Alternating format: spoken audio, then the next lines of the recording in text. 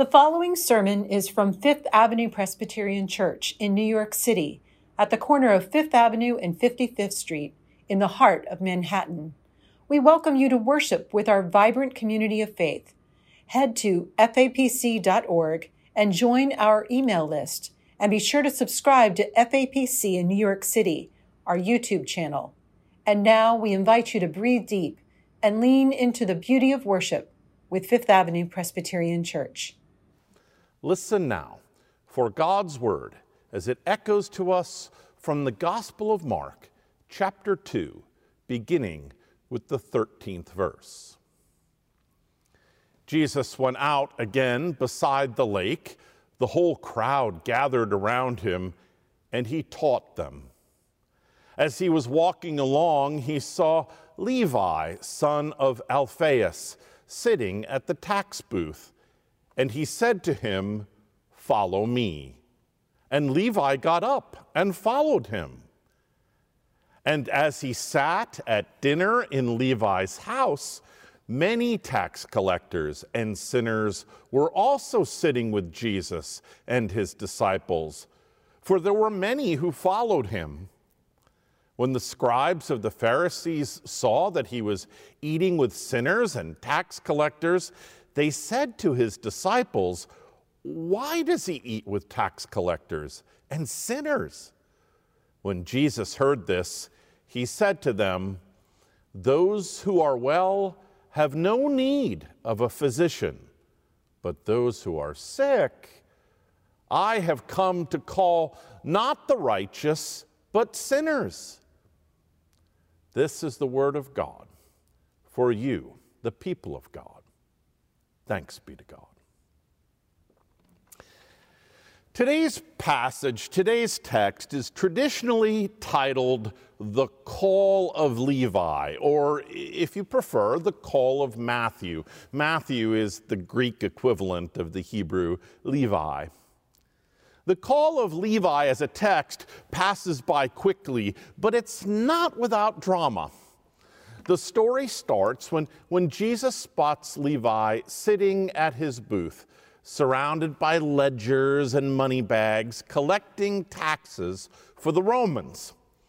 Without a preamble or pleasantries of any kind, Jesus says to the fellow, "Follow me."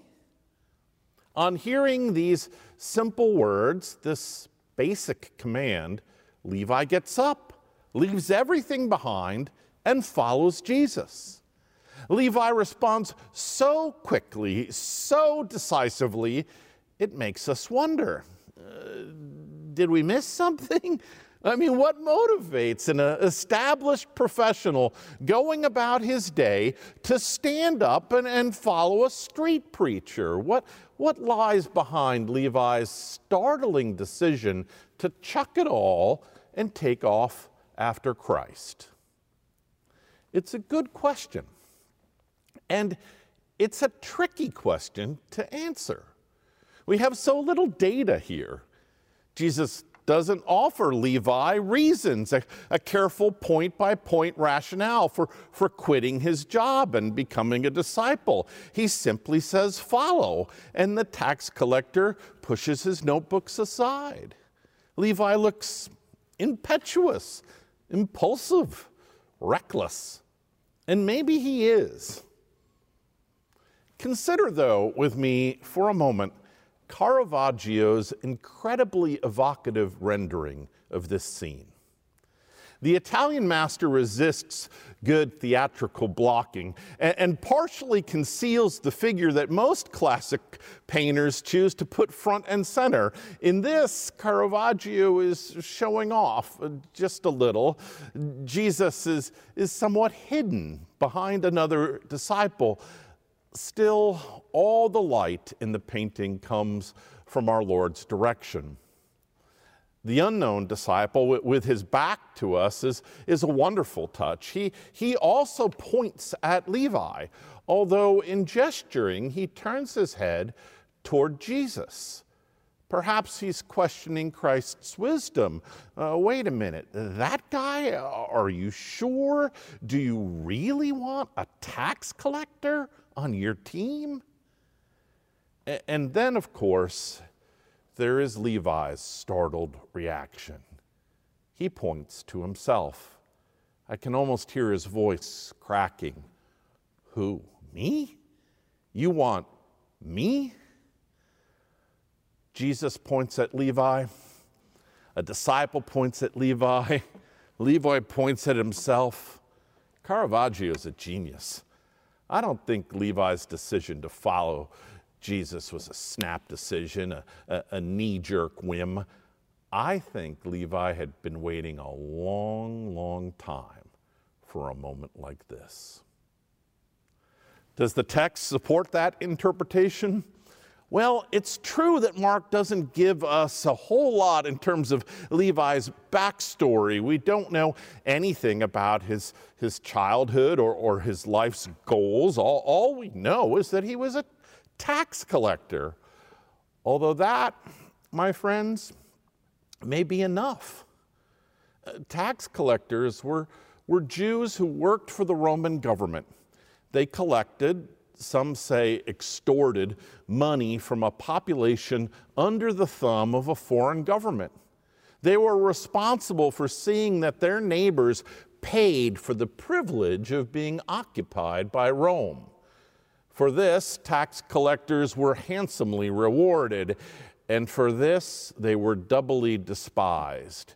They had betrayed their country, and they were profiting from it. Did Levi make a snap decision? I think not. He was a tax collector.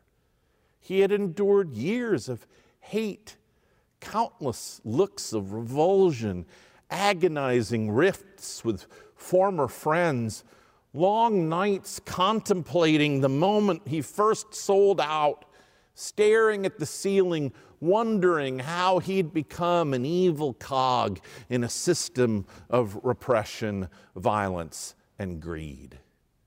I imagine that Levi thought about his messed up life all the time. In other words, when Jesus came walking down that street, Levi wasn't rash, he wasn't reckless. Levi was relieved. Despite every contrary indication, he wasn't past the point of redemption. When Christ's words reached the tax collector's ears, he heard what he had only dared hope.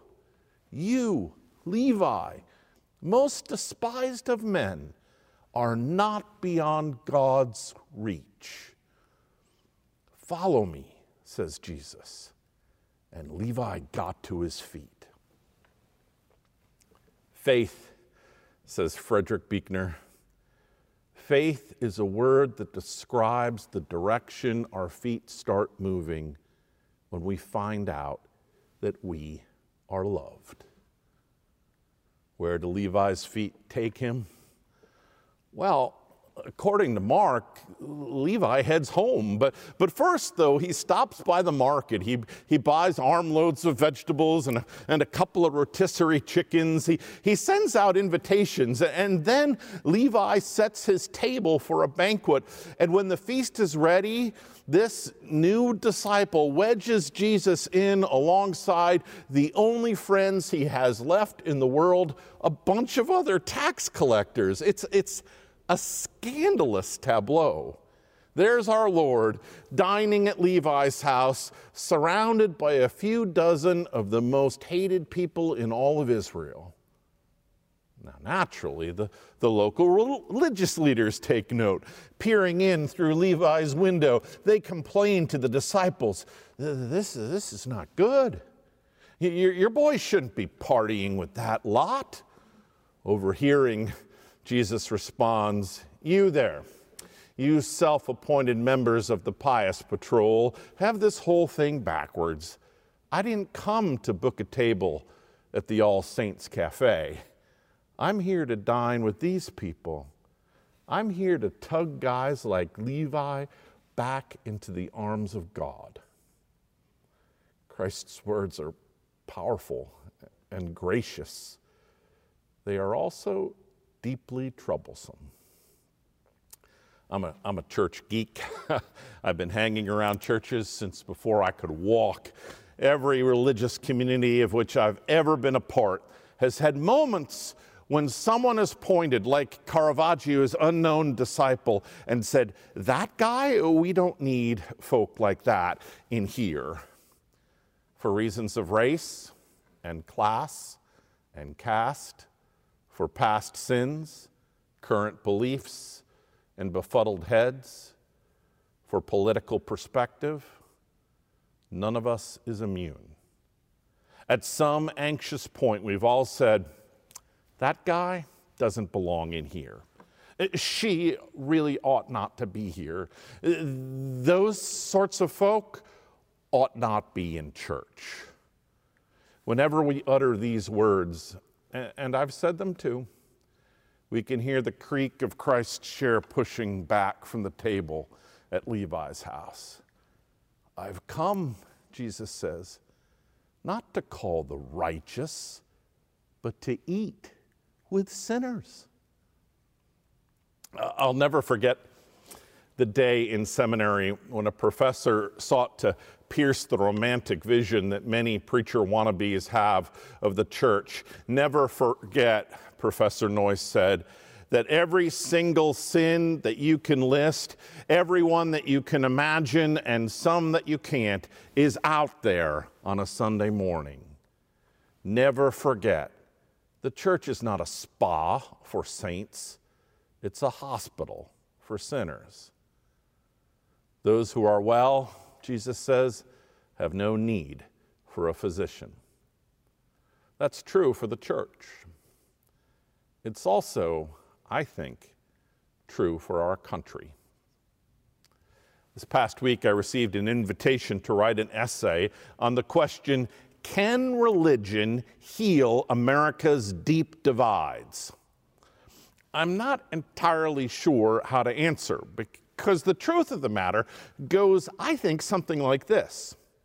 Religious leaders and religious movements in the Bible usually tried to promote, to draw clear divides in society.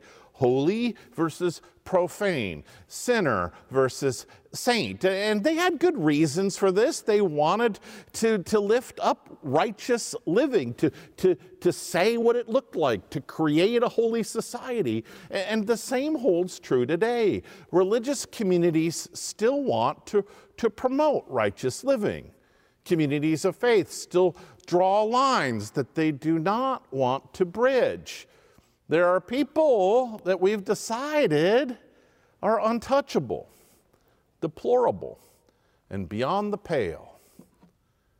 Now, to be sure, we don't have all the same people in our personal deplorable buckets, but we all have deplorable buckets.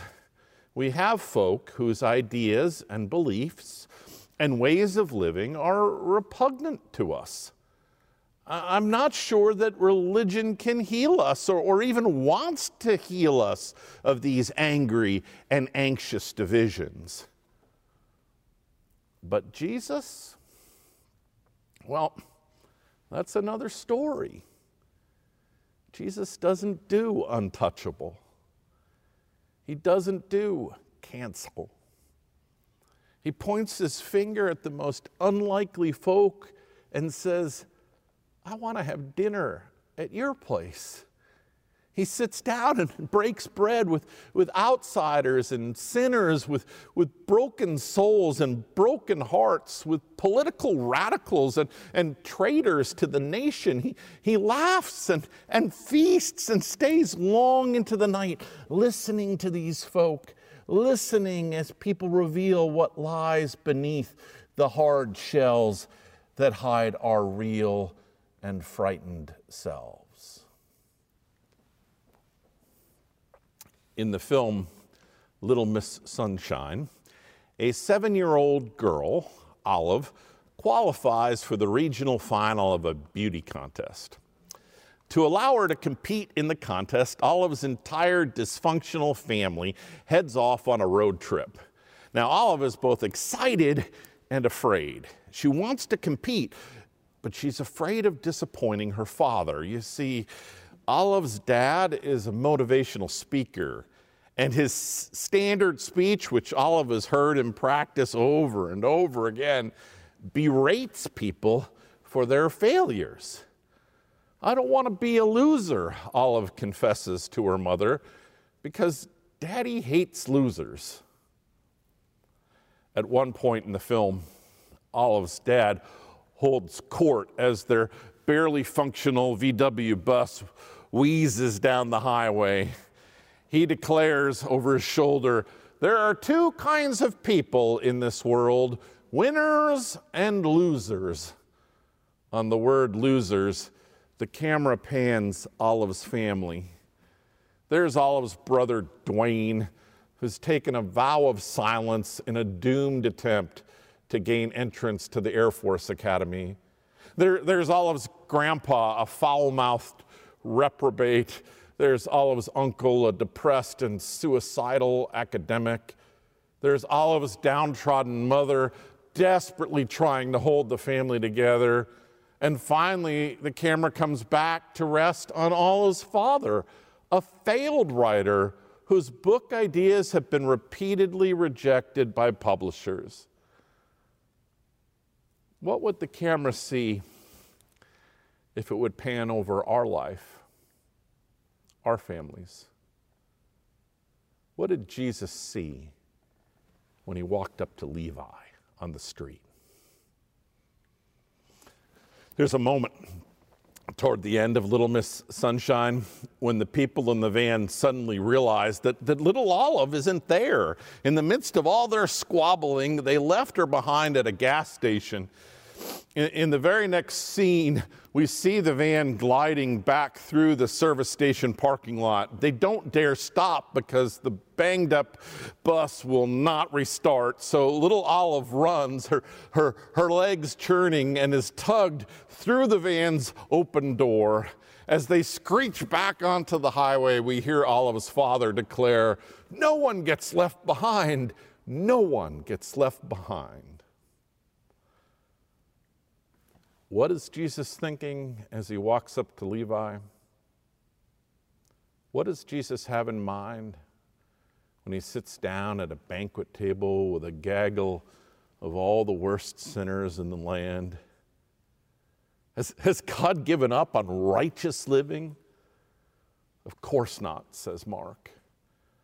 It's just that you might be surprised and a little annoyed when you peer in the window of Levi's house and catch an eyeful of what righteous living looks like.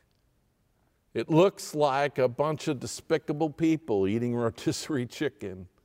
It looks like a van slowly chugging through a parking lot, hauling scrambling souls in through the back door.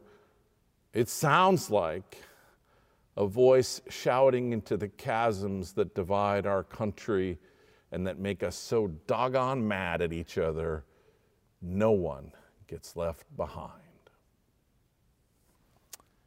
My friends, have courage in this time. Hold fast to what is good. Do not return evil for evil. Strengthen the faint-hearted. Support the weak. Help the suffering. Honor all people. Love and serve the Lord. Amen.